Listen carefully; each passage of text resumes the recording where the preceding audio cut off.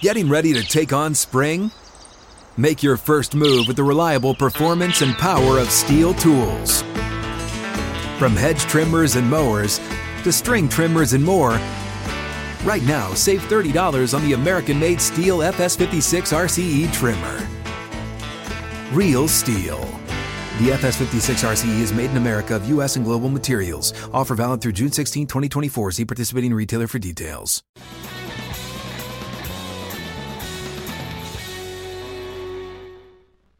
And it's time for the Tennessee Power Hour. Outkick 360 rolls on from our 6th and Peabody studios with Yeehaw Beer and Old Smoky Moonshine. With Chad Withrow and Paul Kuharsky, I'm Jonathan Hutton. Great to have Jacob Swanson back in the fold today. Jakob returns.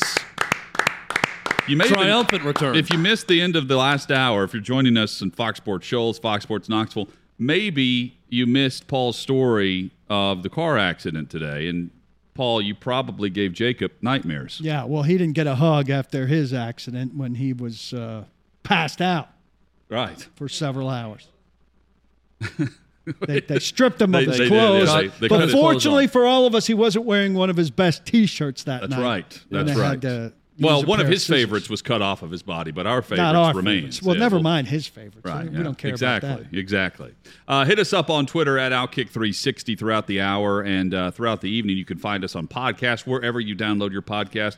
We hope you go to YouTube as well next time you're there. If you're watching there, we say thank you. You can join us on the chat. Also, subscribe to the channel. Just search out Outkick360. Hit the subscribe button and ring that bell so you know we go live each and every day at 2 o'clock Central, 3 o'clock Eastern, across the Outkick network. Lots to get to today with the Tennessee Titans. We will do that coming up. We start, though, with the Tennessee Volunteers, and their great play as of late. A lot of hype around Heupel and the offense, and rightfully so, with the way they have throttled their last two opponents. And it sets up quite the matchup against Ole Miss, who just put up 52 against Arkansas, and we know what they're capable of and how fast they run their offense as well with their Heisman Trophy hopeful in Matt Corral and Kiffin calling plays. Lane Kiffin certainly knows when to take certain shots through the media, and he did that yesterday at his press conference, saying, yeah, I've heard it's going to be a great atmosphere at Neyland in Knoxville. It's going to be sold out for the first time in years, I believe is how he threw that in there. He knew exactly what he was doing, and I would imagine, Chad, that he will continue to poke the bear, so to speak, throughout the week, because he did not mind being the center of attention in Tuscaloosa. He certainly will not mind being the center of attention this week either. Sometimes sports have a way of coming together, and it's the perfect formula and the perfect mix, and the right thing happens in the end, right? Yes. It does seem like the right thing to happen is that the guy who put in motion Tennessee's 12-year downfall by leaving late in the night after one season in Lane Kiffin and how everything went to you-know-what after that, that the moment that Tennessee would then have their signature win to be back on the rise to prominence would come against that very person when he came back to Knoxville as the head coach for the first time. But sports aren't always a fairy tale either.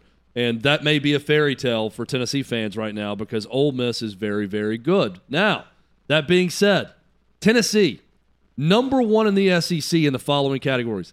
In the entire conference, rushing touchdowns, total offense in conference games, first downs, tackles for loss on defense. By the way, second nationally in tackles for loss, turnover margin, and 30-plus yard plays in SEC games. They have 11 of those. Josh Heupel's done a great job.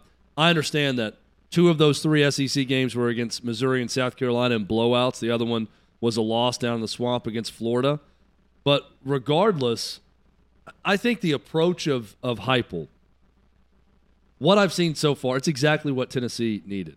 Because Jeremy Pruitt, I don't want to make this all about, well, the last guy did this, now the new guy does that. But here's the way Jeremy Pruitt coached. He put fear in his players. There was constant fear. Fear of disappointing their coach, fear of screwing something up, fear of turning the ball over. And what that did was lead to turnovers and mess-ups and mental mistakes and punts. Lots and lots of punts on offense because Jeremy Pruitt was quick to point out, sometimes a punt It's better than turnover. That's a good play. Throw it away. It's back. It's a punt. Josh Heupel is the anti-Jeremy Pruitt in that what he is teaching and instilling in his players is courage. Go make the play. We're going to score a touchdown. We're not thinking punt. We're thinking playing fast and scoring a lot of touchdowns. Javonte Payton told the media today, he said, yeah, I know Ole Miss scores a lot of points, but that's what our offense does too. And we'll score as many as necessary based on what our defense is doing with them. That they have full faith they're going to go in there and score a lot of points also. That's refreshing to hear if you're a Tennessee fan. I think this aggressive approach and a lack of fear with Tennessee football, and some would say, well, that means the head coach is soft or whatever. I don't believe that. I think that you have to play this game unafraid. And that's what Josh Heupel has shown more than anything else. They don't go into games afraid. They're not playing, as I stole the line yesterday from Tin Cup, they're not there to lay up. They're there to put up points. They're there to go for it when necessary and win games. And I think that's a refreshing approach as opposed to going into every situation fearful. And Josh Heupel's done an amazing job of instilling more courage with his players than fear. He's also done it without making excuses on the front end. That's really what has been refreshing from him and from his staff compared to what we have seen recently on the Hill. And let me take it a step further and explain what I'm talking about. I can't recall him saying, you know what, things are what they are right now, but we're going to hit the ground recruiting. We need to get our guys in here. We need to build up some depth. I mean, they do. They do need to build up their depth. But he's not throwing that out there as some excuse in order to set aside this season because they had 30-plus players leave in the transfer portal, and they've had injuries. They had a replacement quarterback come in because their other quarterback couldn't complete an open pass.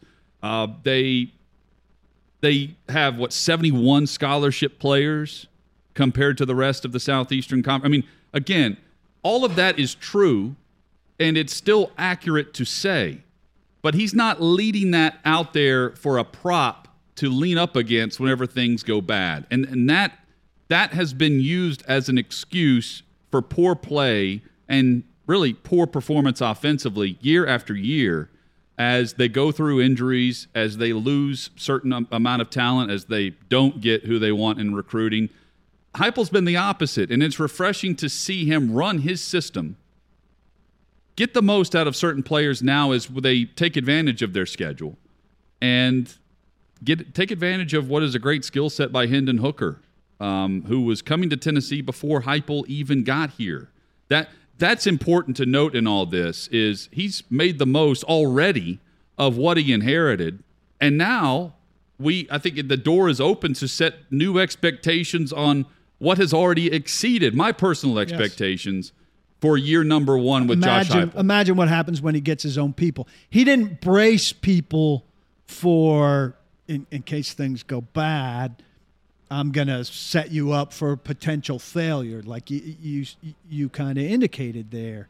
So never mind doing it during, like, when things aren't going well, and things have gone pretty well.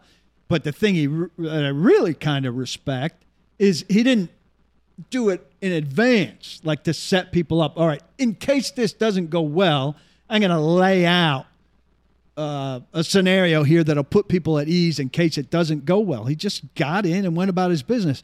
And in both college and the pros, we've seen examples of people turning things around faster than we think is possible, generally.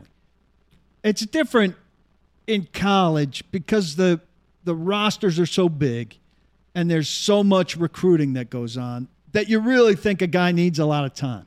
And he does to get all the way to the end of it, right? In the NFL, you can get 2 drafts and one big free agent class, and you can do it pretty fast. In college, there are 5-year contracts generally for a reason, and you talk about waiting a guy out, or you hesitate to fire a guy because then you say, well, we're setting ourselves back with another restart. But here's a guy, Sam Pittman is a guy, too, that in relative short order, you see some results. And for once, Tennessee is pissing off other schools who have had it slow because Tennessee repeatedly took too long and made those excuses. So it's ultra refreshing that there are no excuses because you heard a lot of them for the last 3 guys. And there's it's more than excuses as well. Heupel is a guy who coaches. We know he can coach. The question is, can he recruit? Right? Past coaches at Tennessee have been really good on the recruiting trail. Well, couldn't coach. We knew they couldn't coach. Couldn't game plan. So you couldn't might as well scheme. flip it inside couldn't out. develop Jim players. Chaney, it's maddening to watch him with Jarrett Garantano run 5 plays against Georgia State. The same 5 over and over again. And part of it's because they didn't have a quarterback. But again, Heupel had a quarterback that's throwing 30 yards downfield over an wide open, schemed open receiver. And they're still close in that game against Pitt. I think that's important to note. Even in a game against Florida that they didn't come close to winning in that second half, there's still a wide open receiver that drops an open pass that is dropped into it based on a good plan going into the game. And we've seen that recently. Doing over the what they're last 2 weeks, doing too. should help them recruit. It should. And the recruiting piece of it is still a big question mark because it's not picked up recruiting so far, which needs to change. And there's still time. But what I've seen, Josh Heupel, his ability to work with maybe a little bit less than others out there and still be productive and do a good job is very refreshing. And let me say this about excuses and making excuses to the media. When you talk to the media, you're talking to your team. So when Jeremy Pruitt starts talking about how great it was at Alabama and how those players, it sounds different when an Alabama player hits you as opposed to our guys, or when Butch Jones talks about a 3, 4, 5 year process when he takes over, your players hear that. It's not just the media and the fans that it angers. Your players start to hear that, and they silently make excuses for their own poor play and for things not happening right away. Josh Heupel has been the opposite. He has embraced these players that stayed, that decided to stay. A lot of them could have gone. A lot of them did leave. Mm-hmm. Those that stayed wanted to be there. Brandon Turnage decided to go from Alabama to Tennessee to play. He is a third-string nickelback. He comes in because of injuries to Theo Jackson, to Nico Slaughter. He wins SEC Player of the Week in his first game. Here's another thing I love about Josh Heupel and Steph. They're learning about this roster as they go. They're learning that Hendon Hooker is the better option than Joe Milton. Didn't know that right away because they were wowed by Joe Milton's arm and some of his athletic ability. Hendon Hooker, they're now learning how to play with him, and he's got ridiculous stats for that very reason. I think a guy like Brandon Turnage, his performance, got to get him in the game. Got to put him in another spot. Let's see more out of him. This is refreshing to see a familiarity being built with his players, an adjustment, guys being put in the right position. Velus Jones now is in the perfect spot, yes, based on the start of the year with his level of production. Jalen Hyatt, I think, is going to start to come on now after he had a big touchdown catch against South Carolina. These are things that you love to see with Josh Heupel. Chad, it's also interesting. It's hard not to think about what Eric Gray would be doing in this offense. Eric Gray, who's a complete non-factor in one of the games of the year, Oklahoma, Texas. Looking for him on the stat sheet or on the highlight reel. You're not going to find him at Oklahoma. I mean, he would have done everything that Tyon Evans is doing right now and maybe more based on his ability. And look, it was a bad decision.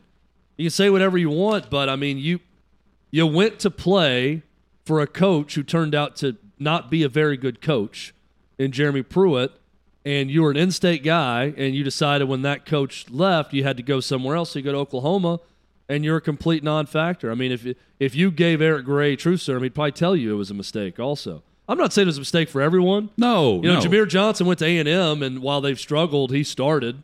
I get the mentality of the guys wanting to leave an opportunity to do so and taking advantage of it. And we started the season in Knoxville now, Kick the Tailgate Tour, discussing the fact that Tennessee fans should be welcoming, no matter what happens this season, to the guys who decided to stay and stick around. Yep. And it's great to see those guys reap the rewards of doing so and have the hype around them because their coach is doing a great job coaching, believe it or not. That's what's got them to this point now where we can now raise the bar and see if they keep pace with Ole Miss this week. To me, that is going to help them leaps and bounds in recruiting because of the pace, because of the the sexy aspect of the offense. Here's another fast school you could come to, Right. just like them. Right. Well, and also, I mean, Lane Kiffin can make all the jokes that he wants about, first sellout in years. You got the second smallest stadium in the conference. Try competing with this atmosphere. It's going to be 102,000 people in a checkerboard Neyland environment with recruits on the sideline. Now go to Ole Miss and repeat that environment with 45,000 people or whatever the capacity is there. So make your jokes. That's fine. But Tennessee's got a great opportunity. And because, Hutton, they've won 2 SEC games in a row, it's created an actual atmosphere for a night game on SEC Network. This is not the ESPN night game. This is an SEC Network night game that's going to be a checkered Neyland environment. Tennessee's got a great opportunity in front of them. Even if it's, like you said, if it's a shootout that they lose, that could be a win in recruiting for Tennessee right now, and get to 6 wins. I think that's the key now. Don't screw this up by losing to South Alabama or Vandy. Get to at least 6. I think they've got a great shot at 7. I really think they have a good shot to split with Ole Miss and Kentucky. If they do that, season is a smashing success. It's successful if they get to 6. It is. It's a smashing success at 7-5. Hut, you look like Glenn Close in The Natural. You've got some light on you, I've got Paul. some too, but you look like Glenn Close in The Natural, watching Roy Hobbs, a beam of light striking her like an angel.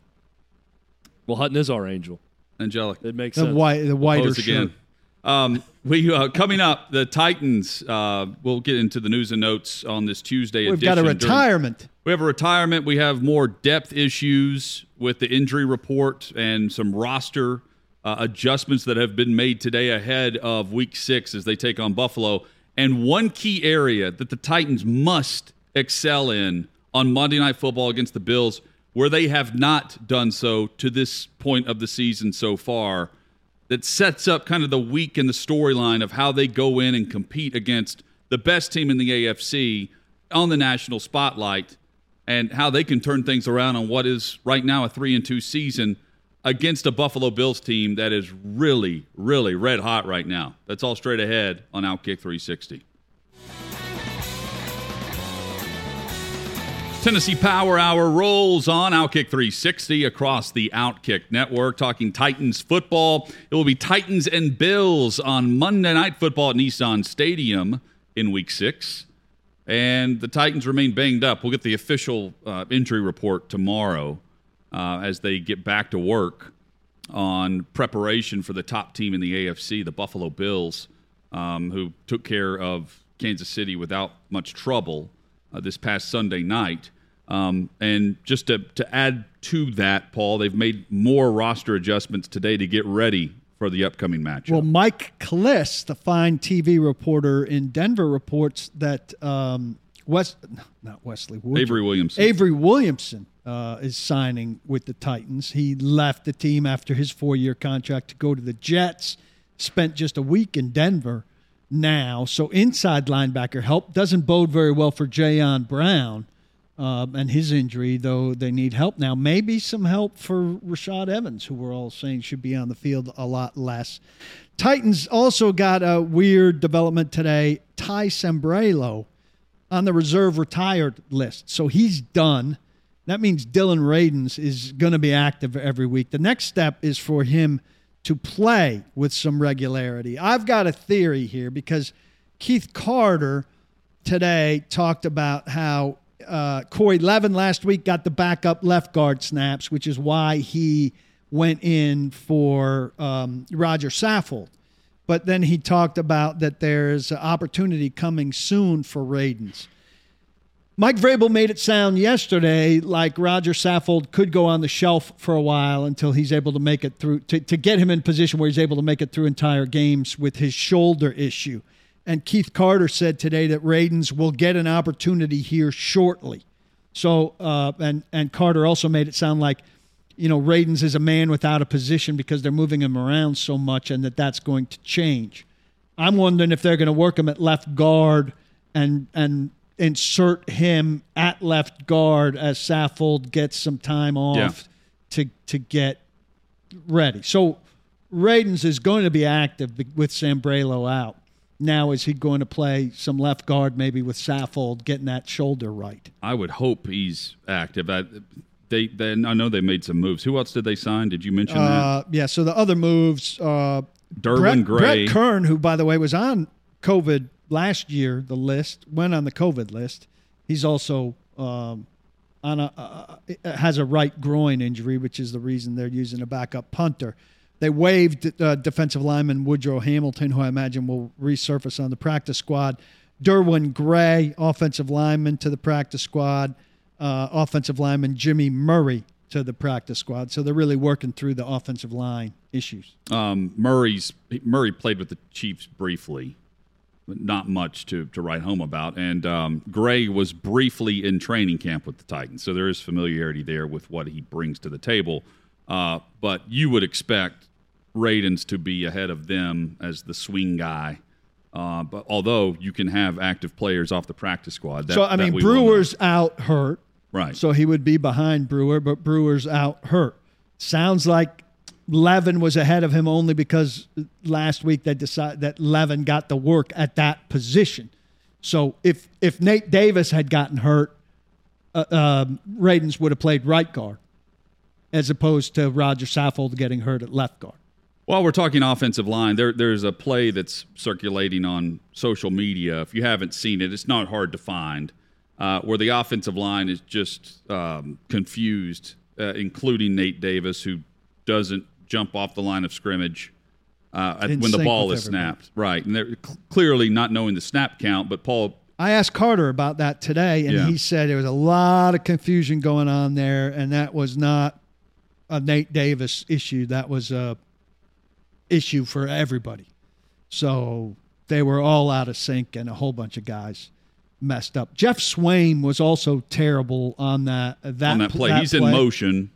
And then goes over and has a Tim Tebow-esque block. Yes. I gave Luke Steckel a chance today to talk about Jeff Swaim, and while he said there are some plays he would want back, he also said, he's concluding recovering from his missed time in camp, something I don't want to hear in week 5, and he's excited about his future. Fans, of course, are lighting that up. I don't think that's the right approach for a position coach to say. I think when a guy's struggling, you've got to do more to acknowledge the guy's struggling. If you want to put a happy ending on it, put a happy ending on it. But, Jeff Swaim is struggling. The Titans are not getting production out of, and this may be where you're heading, Hutton, out of tight ends right now. Michael Pruitt's been a pleasant surprise. Anthony Firkser, who fans fought tooth and nail to say was going to be just fine replacing Jonnu Smith, missed 2 games, hasn't done a damn thing. And Jeff Swaim is part of the protection issues, and Derrick Henry's running despite him, not because of him. Jeff Swaim's been a zero. You and I were looking up earlier where exactly Luke Stocker is. It's and Luke Stocker's nowhere. And I'd keep him on speed dial if Jeff Swaim continues to go the way he's going. So let's just stay on tight end for a brief moment. Then I'm going to get to one key area that they have to improve on against the Bills that they haven't done so far. At tight end. So last year, Jonnu Smith at this time had 5 touchdown receptions. Right when Lawan went down. We knew he 5, was right? Yes, we knew he was going to be hard to replace at the position. And Firkser has been hurt for 2 of these games to start the season. Firkser has 9 catches for 75 yards right now, averaging 8.3 yards per reception. And dropped a game-winning touchdown in New York. Or didn't catch it. I don't know if he dropped last year at this time, Jonnu Smith had 19 catches, 234 yards. He averaged 12.3. So while Firkser has not been close to Jonnu Smith, Firkser has also not been close to Firkser of last year to begin the season. Firkser had 17 catches for 182 yards, and he averaged 10.7 yards per reception at this time last year. He had a touchdown as well. Now, that would include the massive breakout. I believe it was the Houston game, the breakout performance that he had against the Texans, where he flashed, and that's what you would hope for. That's what got people excited as they start to move forward here with Firkser. Is he gives you a flash of excellence? He gives you a boost at the position that they have not had. Jeff Swaim last year had 2 catches for 10 yards. I mean, they're barely using him last year. They're using him as a blocker. This year he's got 5 catches for 37. And they had Tommy Hudson before he got hurt, playing the role of Michael Pruitt last year at this time. And Pruitt this year has 6 catches for nearly 80 yards. He's averaging 13 yards per reception. So he's found the end zone, found a 2-point conversion. He was great against Seattle, Pruitt. I mean, Pruitt's the only tight end right now with a touchdown for the Titans. They're not getting enough out of that spot. I'm going to do some research tonight, and I'll write about that this week. I think they're playing a lot of 11 also. A lot of 3 wide. And I want them in 3 wide when A.J. Brown and Julio Jones are out there. I don't know how much I want them in 3 wide, and maybe it's working for Derrick Henry, though they play a lot of tight formations with Derrick Henry, which I don't understand. But when the pass protection's so bad, would you? Here's the question: like when the pass protection's so bad, do you want 3 targets out with extra protection in, or do you want more targets out with less guys in and faster? I think it's a pick your scenario thing. Pick the one that's working. But I think we expected the 2 tights to come down. They played 35% last year. I think the most in the league. I suspect it's come dramatically down. Here's an area for... And maybe it's because they don't have the tight ends to do it. Oh, they don't. Yeah. And part of it is Firkser's been hurt for a couple of these games. But still, I mean, the key area, the middle of the field that they're not taking advantage of, they also don't have time to really set up anything offensively. Well, here's the sad thing. They don't have the 2 tights to play 2 tight. Right now, they don't have the 3 wides to play 3 wide either. That's all true. What's your next person? Should they go 2 back? Yeah, you give it to 1 back. Yeah. So here, going into the Buffalo game, Week 6, Monday Night Football, there's an area that the offense must excel in. Not just be good, but great at on Monday night to stand a chance against Buffalo. And it's starting fast, but it's also starting fast on first down. And they have not done that to a great extent. And starting fast for the most part, just looking at their opening possession to start games, I mean, they give the opponent a great chance to either get the football and get a couple of possessions to get rolling before the Titans offense does anything, or the Titans have the football to start and immediately punt. So against Arizona, 3 plays, 0 yards, opening possession. Seattle, 3 plays, 9 yards. Against the Colts, 3 plays, -8, gave up a sack. Against the Jets, 2 first downs, 31 total yards, and then a field goal, and that was thanks to great field position. Counts. But again, that they get points on the board. And against Jacksonville, 1 first down, 18 total yards. I mean, these slow, sputtering starts where they do not come out with any rhythm or execution, and in some cases get negative yardage. The Titans rank 25th in first quarter yardage among all offenses. So if you're struggling to get going against Jacksonville, against the Jets, fine. But against Buffalo, you've got to keep the throttle up and ready to go. There's no you can't put the engine on choke mode while you try to crank it. Like you got to get going here. And the Titans right now are 24th in first half point differential. So you'll be done against Buffalo. Because as you've mentioned, Buffalo is the top scoring offense and the top scoring defense, meaning they're the best scoring offense and they hold opponents to the fewest points. You'll be done at halftime if you're plodding along. And that's scripted offense. So we've been seeing some things from Todd Downing that we like. But you've got first 15 scripted. Now, Arthur Smith, kind of downplayed that. Like, what have we we're seen not running we like? 1, 2, 3, 4, 5 to 15. But, these are plays we intend to get to in the opening thing. And that's not very good. What have we seen that we like? We hit some yesterday. The last game, I think we saw some adjustments that we like, but it's been a bad start. And he's using Derrick Henry properly. Against a bad team also in this last game. I'm with you, Hutton, on that. This game's imperative to get off to a quick start. And I was just about to say, a lot of that's on Todd Downing to script something on that first series where you get 7. I mean, if you want to stay with Buffalo, get 7 on your first series. That is a great start. That's where you have to be in a game like this. You can't sputter your way through a first quarter against them. And I don't know where you are with A.J. Brown and Julio Jones in this, but I'd say go ahead and throw a big wrinkle in there. Well, so trick play, whatever. Juice. So they've got to have those horses back because the reason why the quick start is so important, and the fact I have no faith in them coming back from a double-digit deficit against Buffalo, if that's the case. Well, Buffalo, by the way, averages around 16 points in the first half.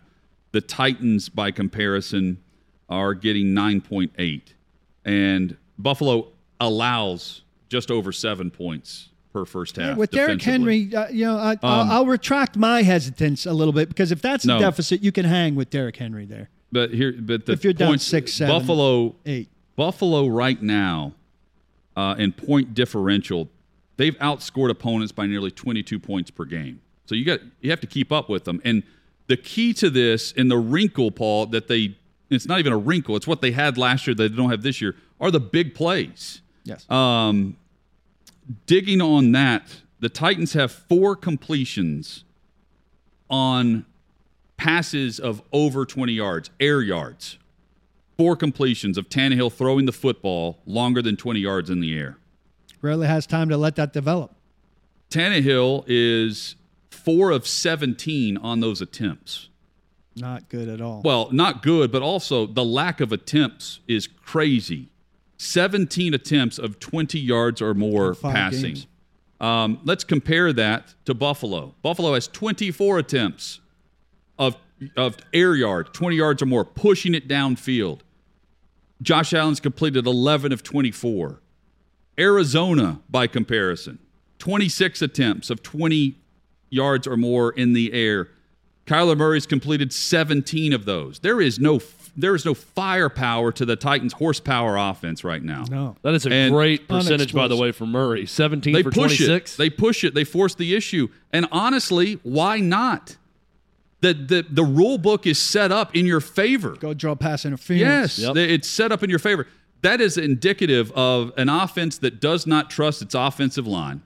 It's not about separation. There's a lot of hand-holding and excuse-making going on right now to make sure that the offensive line doesn't take the brunt of everything that's happening, with Tannehill hanging onto the football too long and the wide receivers not getting separation. In some cases, I don't care if you're separated or not. Put the ball in the air and go draw a defensive pass interference. I agree with you. You have to have Chester time to push Rogers and Cam Batson are not going to go draw pass interference on those things, as opposed to A.J. Brown, Julio Jones. Well, and again, I prefaced all this by saying you have to have your horses back. Yeah. Josh Reynolds drew a pass interference penalty. Yeah. You have to have that ability to do it. Nick Westbrook-Akina can.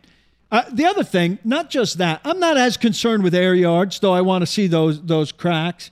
But the Titans have taught me through the Arthur Smith thing and through A.J. Brown, I'm perfectly happy to see a 6-yard pass to A.J. Brown that he can run with. Those crossers, though, take time. But you have to, even though A.J. is fully capable of taking a 6-yard crosser to the house, you have to add in some deep shot opportunities, 20-plus yards put in the air, because right now, the Titans' offense is in a very condensed box. You defend 20 yards to the line of scrimmage. Oh, I agree entirely. Without A.J. or Julio in the lineup, they've completed 2 passes of 20 or more yards. They've attempted 10.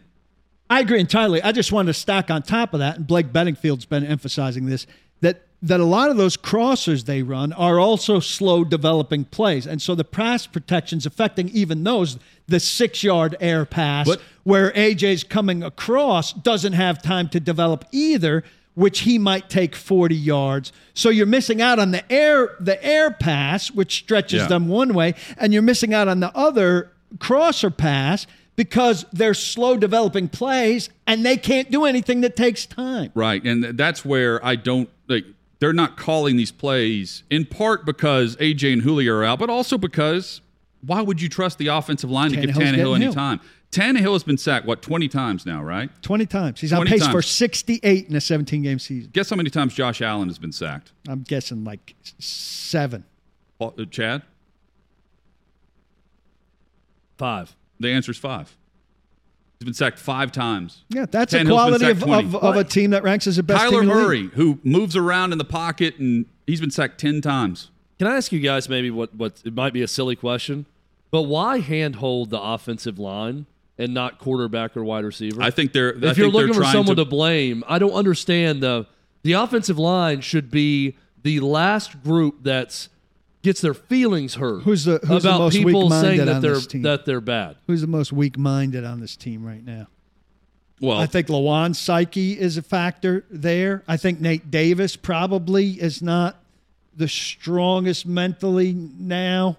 Not that he's not a strong mental guy, but he's going through something clearly. they're and I don't taking the think it brunt. They're taking a lot benefits of heat. Quisenberry, And definitely. There's a lot of deflecting that's gone on, especially this week with, hey, make sure you note that Tannehill's hanging on the ball too long. And I'm thinking, this guy isn't even attempting deep passes because the offensive line sucks.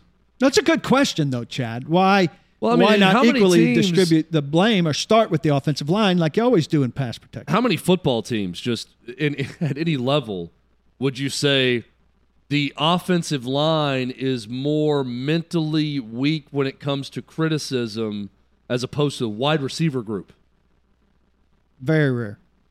I mean, that's not typically Very rare. the personality of the offensive line is we'll take the blame. We also know we're not going to get any credit. We're just there to shut up and do our job and block when we can, and we are tough guys. And you get the A.J. Mentally and Brown physically. tweet response that I got. That's more common from a wide receiver. Yes. I would agree with that. It's just, I was thinking about it, and I understand. We all know that different things go into sacks, but it is very clear for anyone who's ever watched football that when you watch the Titans, the biggest reason for the sacks is a weak offensive line right now. But yet there's this constant tug of war to say, well, sometimes the quarterback holds it too much, or we're not getting separation with the receivers. And it's odd that there's a lot of babying going on with the offensive line. I think it's fine to say, to remind people, hey, it's not all the offensive line. That's fine. No, not every sack is on the offensive Yeah. line, but Tannehill's also taking hits after the fact that are not recorded that are on the offensive line. Agree. I mean, it evens out with the defense of the group.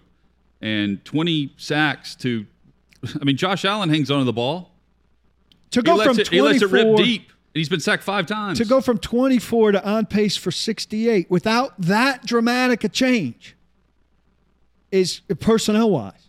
With one new starter and your good starter back at left tackle, it just doesn't make any sense. Again, all of these stats, just to set up the point, they have to start fast on Monday night because Buffalo will take advantage of that. They've done that each week. They even did it against Pittsburgh. They didn't do that in the second half against Pittsburgh. They jumped out to the early lead. They know how to start fast and get going. And no matter how good your defense is, this Buffalo offense is going to score. The league is set up that way. So can this Titans offense get Julio back this week? Can they find some form of health up front of the offensive line and figure it out? And can they give Tannehill enough time to set up some offensive drives early that have been derailed due to 3rd and long in certain situations to begin the season? All questions we can discuss throughout the week. One more. You send those guys deep. Say they play both of them play Monday night. Mm-hmm. I'm watching a hamstring every damn time. I'm watching their hamstrings every route. That's the fear every time you have one of those injuries the rest of the season. More discussion on the Titans and Bills straight ahead. Outkick 360 rolls on.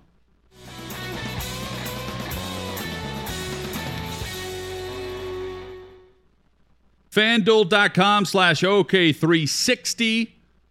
That's the site to visit. If you're a current user at FanDuel, hit the link.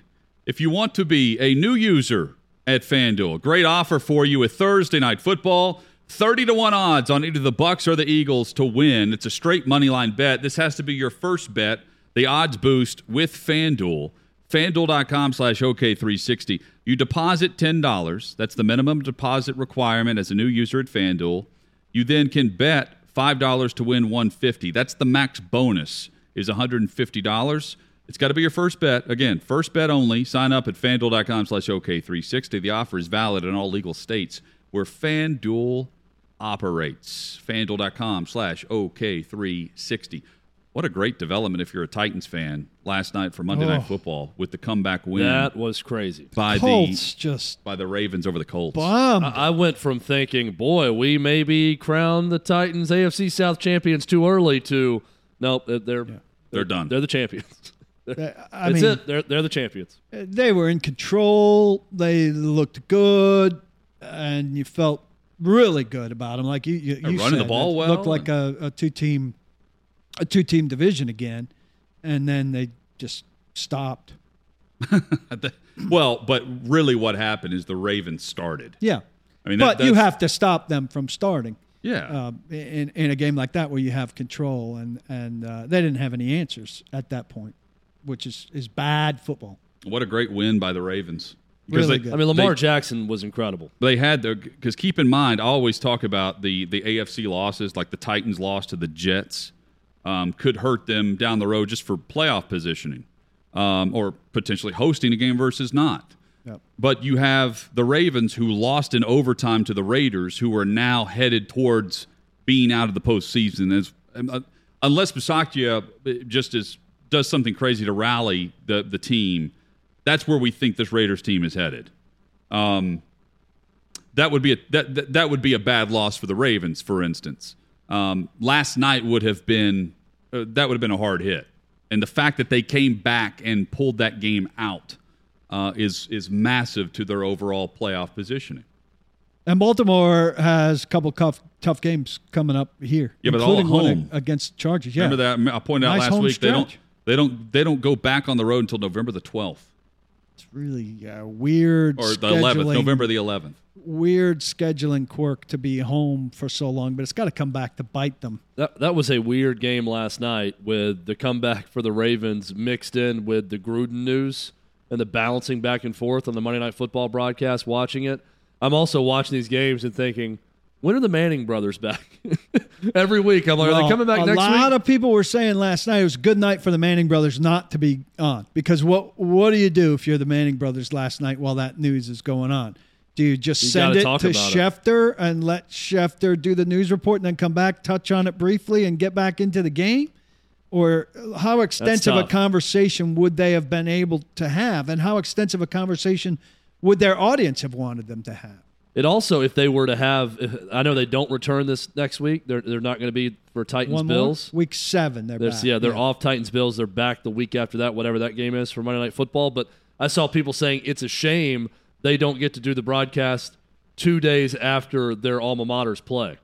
They're not going to have the broadcast, but just the jabbing back and forth if Ole Miss wins that Eli would give Peyton or vice versa would be fun for fans of those two schools.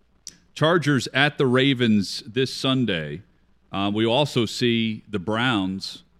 They're hosting the Cardinals. Chargers I mean, maybe it's just 2 in a row. I feel like they've been in a lot of games against good teams. Like that is a tested team. No doubt. Quick bit of breaking news here in the Tennessee Power Hour. Tennessee Football has just tweeted out, Lane Kiffin was right. Officially sold out. 102,455 sold for Saturday night. Is it officially a Checker Neyland game? It is officially Checker Neyland. Danny White tweeted out yesterday. There's an at Checker Neyland account on Twitter. Yeah. And he just tweeted out something like, all right, fine, let's do it. I'm in. Or he said, fine, I'm in. Good. With that, and they put all the details out there. And Tennessee Football tweeted 102,455 with checkerneyland.com underneath it with the key on the map to where you're sitting and what color you need to wear. On the way out, just an update as we end the show today, where we are this evening. Mark Maskey reported from the Washington Post that the NFL has no intention of releasing anything else in regards to the Washington investigation, the Washington football team investigation. The NFLPA is now petitioning the league to release all football team emails. Yeah. Also, they listen to the NFLPA. Yeah, This just in from Tom Pelissero via the Tampa Bay Buccaneers.